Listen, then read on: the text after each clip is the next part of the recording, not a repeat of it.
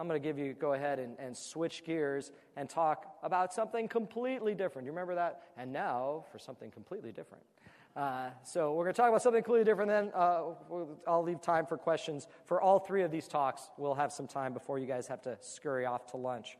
So I'm going to talk about something that is, as I said, completely different from the field of lipids. Actually, something that is completely different from what I treat in my office, but something that all of us have a responsibility to be aware of and to begin the diagnostic process of. We are the top of the funnel of identifying patients with pulmonary arterial hypertension and identifying these patients early and getting them to appropriate centers to be further worked up and treated. This is a disease state that not only do I diagnose a lot, but I have a very personal relationship with this disease state, as you'll see as we talk about, as we move through this discussion.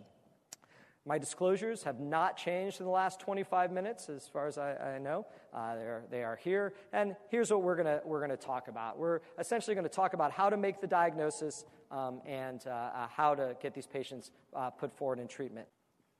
All right. So here's that agenda. We're going to talk about making the diagnosis of PAH. We're going to talk about treatment, and we're going to talk about the referral process. So I wanted to start with a brief case. A lot of the times when we begin these lectures, we start with a case. And there's a lot of things to read, tends to put people to sleep just before lunch. I thought I would narrow this case down to the very bare bones of the case, to the kind of thing that you get asked at a dinner party. Hey, I'm coming to see you tomorrow. I was in the hospital, and they told me I have pulmonary hypertension.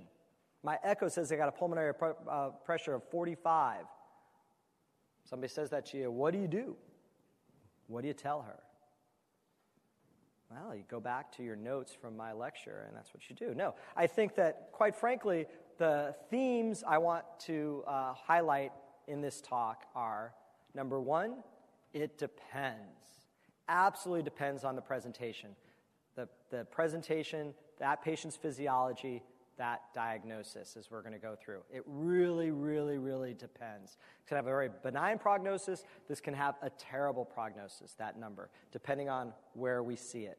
And the second thing, and this is a very important theme, don't miss Group 1.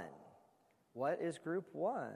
I'm going to show you what Group 1 is. These patients, we cannot miss. These patients are being missed in practice all the time. We know that in our Group 1 patients, they used to have a very poor prognosis. That prognosis with early therapy is now fabulous. The prognosis with therapy that is started in the advanced stage is not nearly as good. And that's why this is a really, really important primary care topic.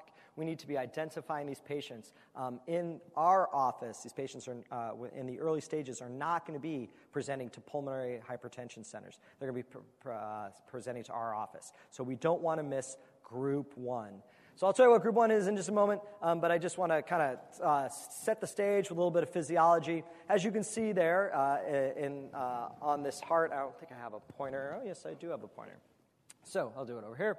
So here we have the deoxygenated blood, shown in blue, returns from the vena cava, comes into the right atrium, goes into the right ventricle, and then it goes out to the pulmonary arteries to get oxygenated, then comes back through the pulmonary veins to the left atrium, down to the left ventricle, and goes out to the rest of the body.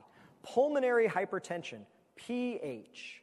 Pulmonary hypertension just means that the pressure in these blood vessels is elevated. That pressure can be elevated for all sorts of reasons, right? If you have lung disease and you can't push that blood into the lung, that's going to elevate that pressure. If you have left-sided heart failure, right? So blood is backing up in the left ventricle, into the left atrium, pulmonary veins, into the lung, back into the pulmonary artery. That can increase pulmonary pressure. If you have a blood clot sitting in the lung, that can increase pulmonary pressure. But you can also have primary disorders of the pulmonary artery that increase the pulmonary pressure, where the artery itself is damaged, constricted, and hypertrophied. That is known as pulmonary arterial hypertension. It's really tough. The terminology can get really confusing. I just want to make sure we're all on the same page with that. So pulmonary hypertension is anything that raises pressure in the pulmonary artery. Pulmonary arterial hypertension is generally anything that actually causes the pulmonary artery to hypertrophy and to cause that blood pressure problem by itself. It is a primary issue in the pulmonary artery. So PAH is a subset of PH. And all we know from that first patient is that they have PH, right? That first clinical vignette, all we know is their pulmonary pressures are high. We don't know why they're high. So this is, I think, just kind of very fundamental and foundational. What are the signs and symptoms of pulmonary hypertension, right? This is PH. This is anybody who has elevations in the pulmonary artery. Well, you can see shortness of breath, you can see lethargy, fatigue, exertional chest pain, leg swelling, abdominal bloating. Oh my God, I have all of those. Like, these are very, very nonspecific things. It's very hard to tell if a patient, like that one who's going to come to your office on Monday, is symptomatic or not. These are very nonspecific symptoms. And our physical signs are often not very specific in helping us to determine the cause of a patient's pulmonary hypertension. You can hear a murmur. That murmur is usually tricuspid, right? Because you have elevated right-sided pressures, so you get tricuspid regurgitation. And most of us in this day and age are not very good at determining tricuspid regurgitation from mitral regurgitation based purely on auscultation. So it's something we should be able to do, but we're not always able to do. Leg swelling and abdominal swelling can be seen, right, as blood backs up into the vena cava. That could also be seen, right, with left heart failure. That can be seen with cirrhosis. That can be seen with nephrosis. That can be seen with chronic venous insufficiency. Once again, very nonspecific. What you don't see in pure PH is RALs, right? Or in PAH, you don't see RALs, right? If you hear RALs on exam, that is a sign of left-sided heart failure, right? That's blood backing up into the lungs. So RALs is a really helpful clinical sign at distinguishing the cause of that patient's pulmonary hypertension. It's usually associated with left-sided heart failure. So, these are very nonspecific, and we should generally be suspecting pulmonary hypertension when the pulmonary pressure on an echo is over 25. So 25 is the diagnostic criteria for pulmonary hypertension. The reason I said suggesting is to truly, what we see on an echo is actually an estimation of pulmonary pressure.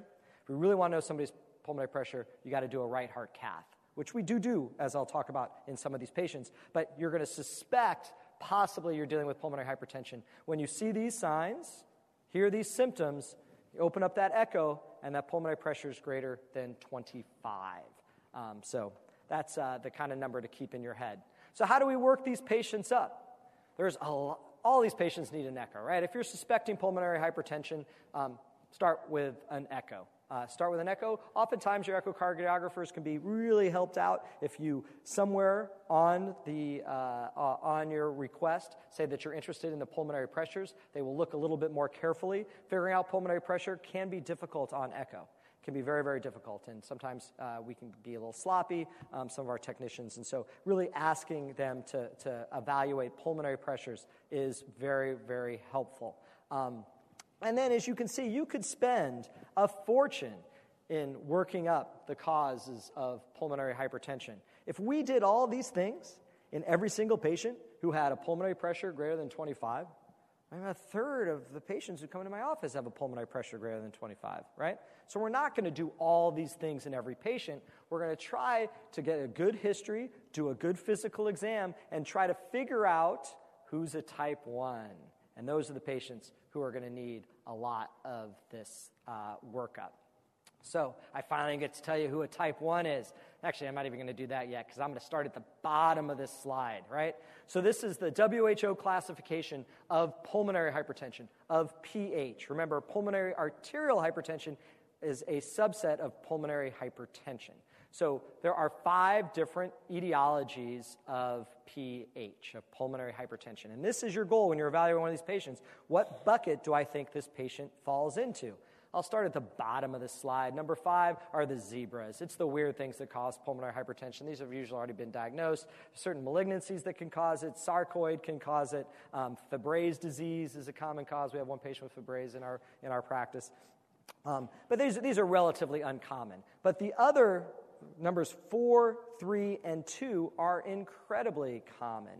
Number 4 is patients who've had a pulmonary embolism or continue to have pulmonary emboli. Those are type 4s, right? So you're going to get that from your history, patient who has a history of venous thromboembolic disease. Number 3 is probably the most common. We used to say number 2 is the most common, but now in this day and age, number 3 is probably the most common. That's pulmonary hypertension due to chronic lung disease, either COPD or even more commonly in this day and age, sleep apnea. So sleep apnea is a very, very common cause of pulmonary hypertension. Those are type 3s. Type 2 is what, if you are going back and taking your boards, we've always said that type 2s are the most common. I think they're not anymore. Type 2 is somebody with left heart failure, as I showed from that physiology, right? If your left side is backing up, eventually that backs up to the right side of the heart, and you will get pulmonary hypertension. And so obviously looking for signs of angina, signs of heart failure, looking for RALs, right? If I hear RALs or I have a decreased ejection fraction, that patient's most likely a type 2. And then we have the type 1s. These are the ones that are highlighted there because these are the ones we don't want to miss. These are the patients with PAH, pulmonary arterial hypertension. It can happen to anybody. There's an idiopathic form of PAH. It can also run in families. There's a heritable form. There's some genetic testing that can sometimes be done. And then connective tissue disease is probably the most common that we'll see. Patients with systemic sclerosis have a very high incidence of developing PAH, what we used to call scleroderma, very high incidence. And HIV disease, a very high incidence of pulmonary arterial hypertension. So that's the type 1. That's a primary problem in the pulmonary artery. So the workup that we do follows that diagnostic criteria. I kind of take liberties with, this came right out of our guidelines for pulmonary arterial hypertension. I take a little bit of liberties in how I explain this slide because this is sort of how I think we should do it. I put the slide from the guidelines here so you can decide that for yourself. But the bottom line is you have a patient who has some of these vague symptoms. You have a patient who has an elevated pulmonary pressure on their echo, right? If they have severe symptoms, they can't get out of bed, they're so short of breath, their legs are weeping, you know what? We probably don't need to be spending a lot of time working that patient up in our own office. That patient just probably needs to go straight to a pulmonary hypertension referral center. Every community has one. Sometimes the pulmonologist, usually they're the cardiologist, but there's usually a specific person who is the pulmonary hypertension guy. We have one in our community, Dr. Joe Stevenson. He's a total stud. He takes care of this disorder. He knows everything about it, a lot more than I do. So if I see a patient like that, I'm on the phone. I'm going to get you in to see Joe Stevenson. That's the minority of these patients. Majority of these patients are more like the case that we started with, right? Symptomatic, but not terribly so, has a high pulmonary pressure. And then your job is to try to figure out, all right, is it a type 1, a type 2, a type 3, or type 4? If it's not a 2, 3, or 4, you need to think, hey, maybe it's a 1. Maybe it's PAH. So I got to think, does my patient have chronic pulmonary emboli, right? Do they have any risk factors or history of pulmonary emboli? Maybe I'll get a CT scan, or the pulmonologists love VQ scans for chronic pulmonary emboli.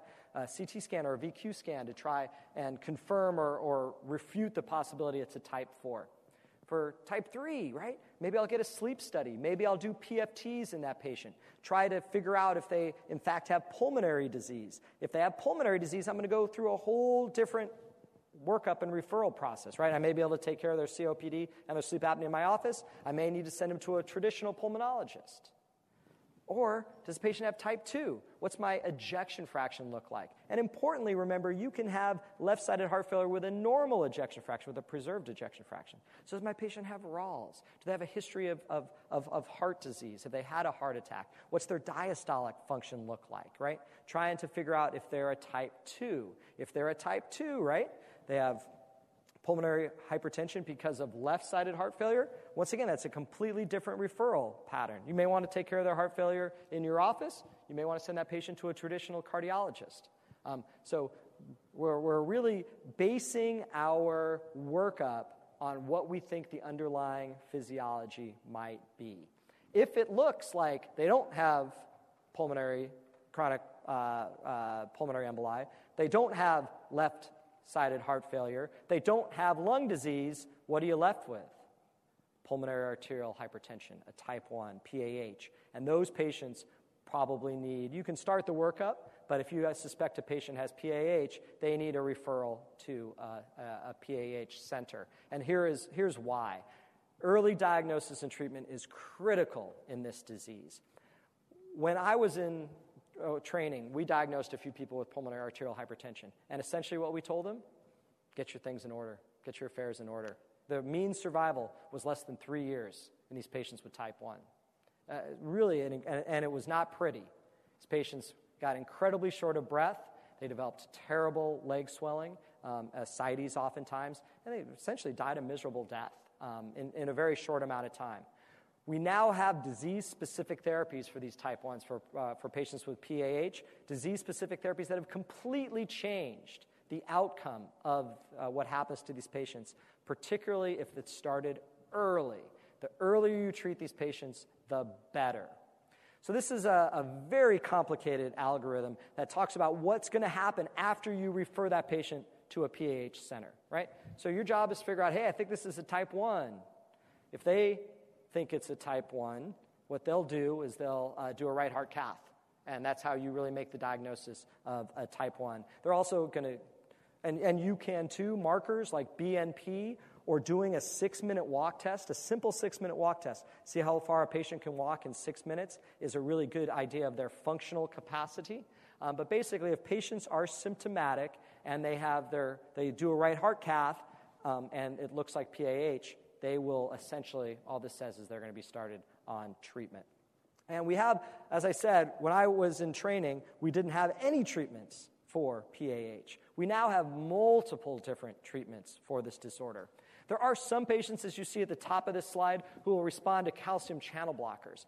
These are patients who have are vasoreactive, and you can tell that at right heart cath. So the pulmonologist or the cardiologist who does that right heart cath will be able to determine if they're a candidate for a calcium channel blocker or not. Most are not, but if you are, those are well-tolerated, inexpensive medications.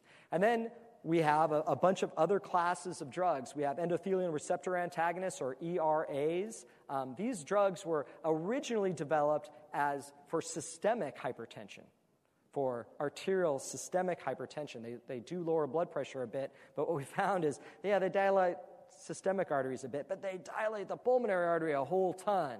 And so we stopped looking at these drugs in systemic hypertension and started looking in pulmonary hypertension.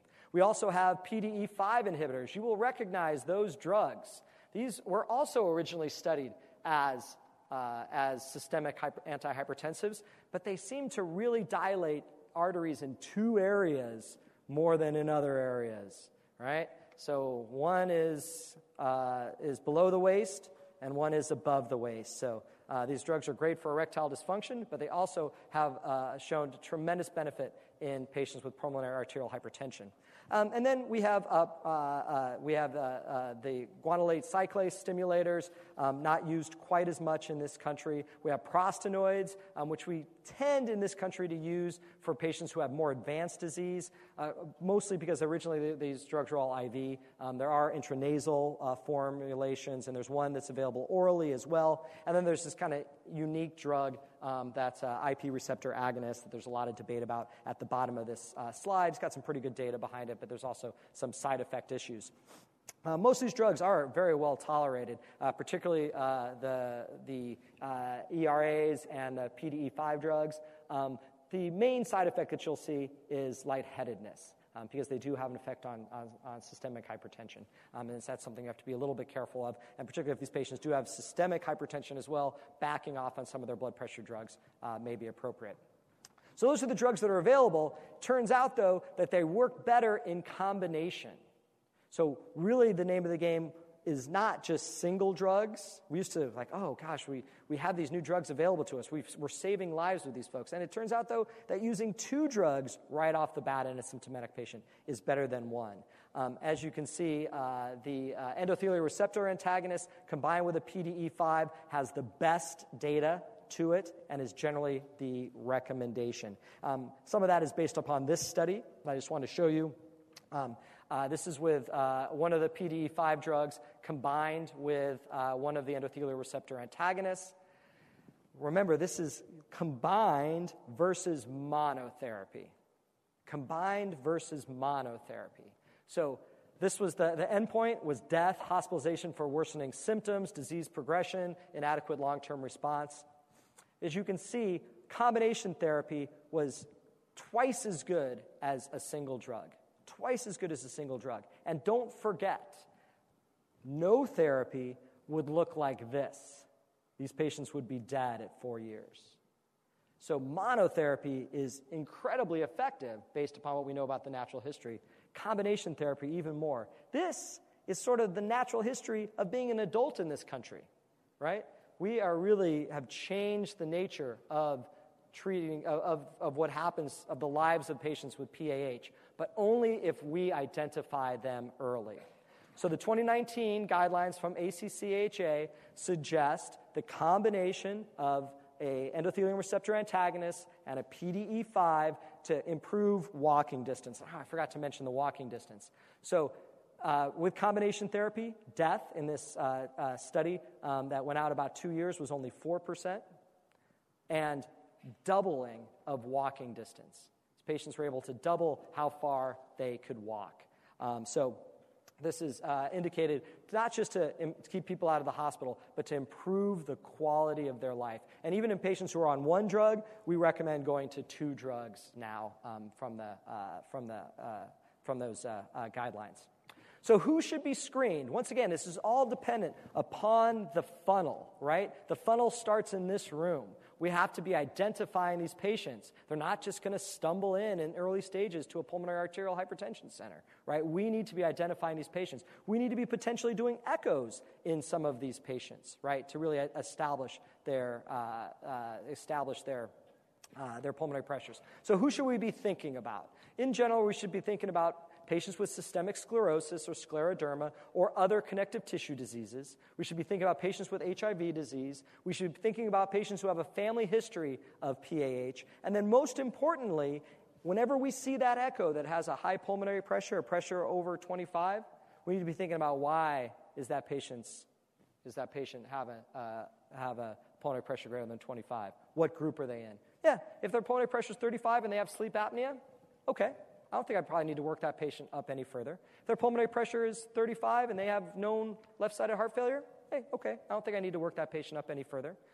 If they're 35, though, and I can't explain why, that's a patient that needs to be worked up further. If they're asymptomatic, you may just want to follow that. If they're truly asymptomatic, you may just want to check another echo in a year and see if their pulmonary pressures are going up. But if they have any symptoms at all, and you can't explain why, you can't put them in one of those other buckets, they look like they could be a type 1, it's incumbent upon us to get them to the right center to finish that workup. So I'm just going to finish, before we do our ARS questions, just going to finish with another brief case. It's a case that's near and dear to my heart, right? So this is, I think, an example of how the system works when it works. 55-year-old female, long-standing Raynaud's.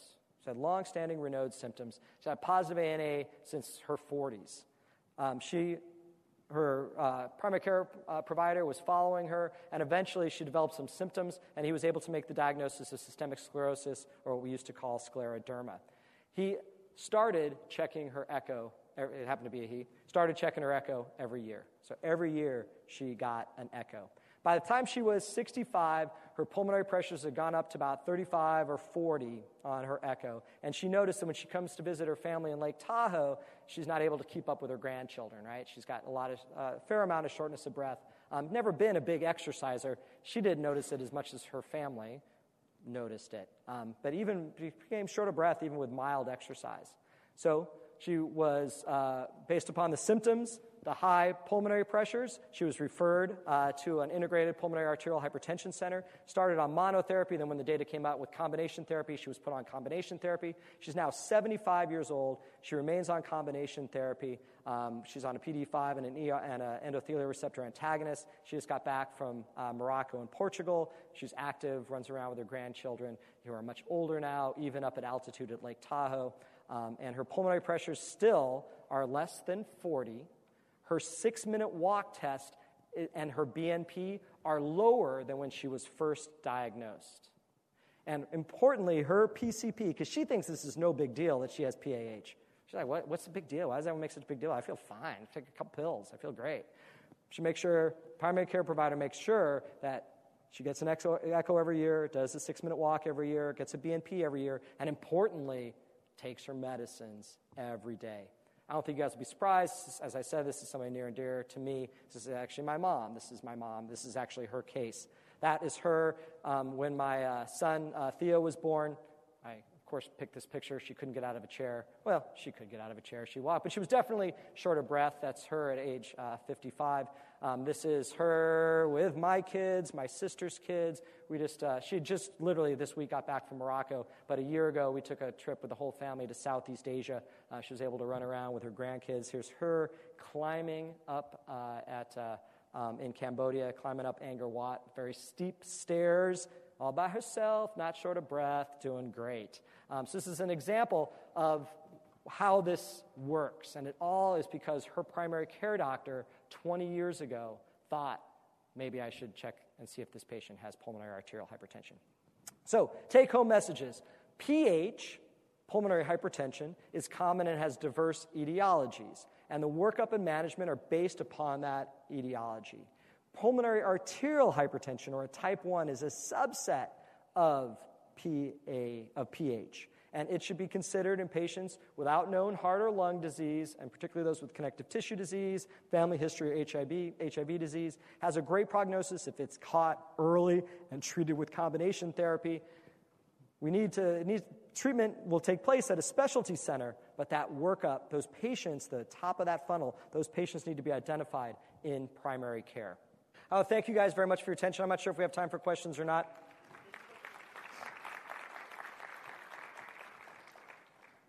Do we have time?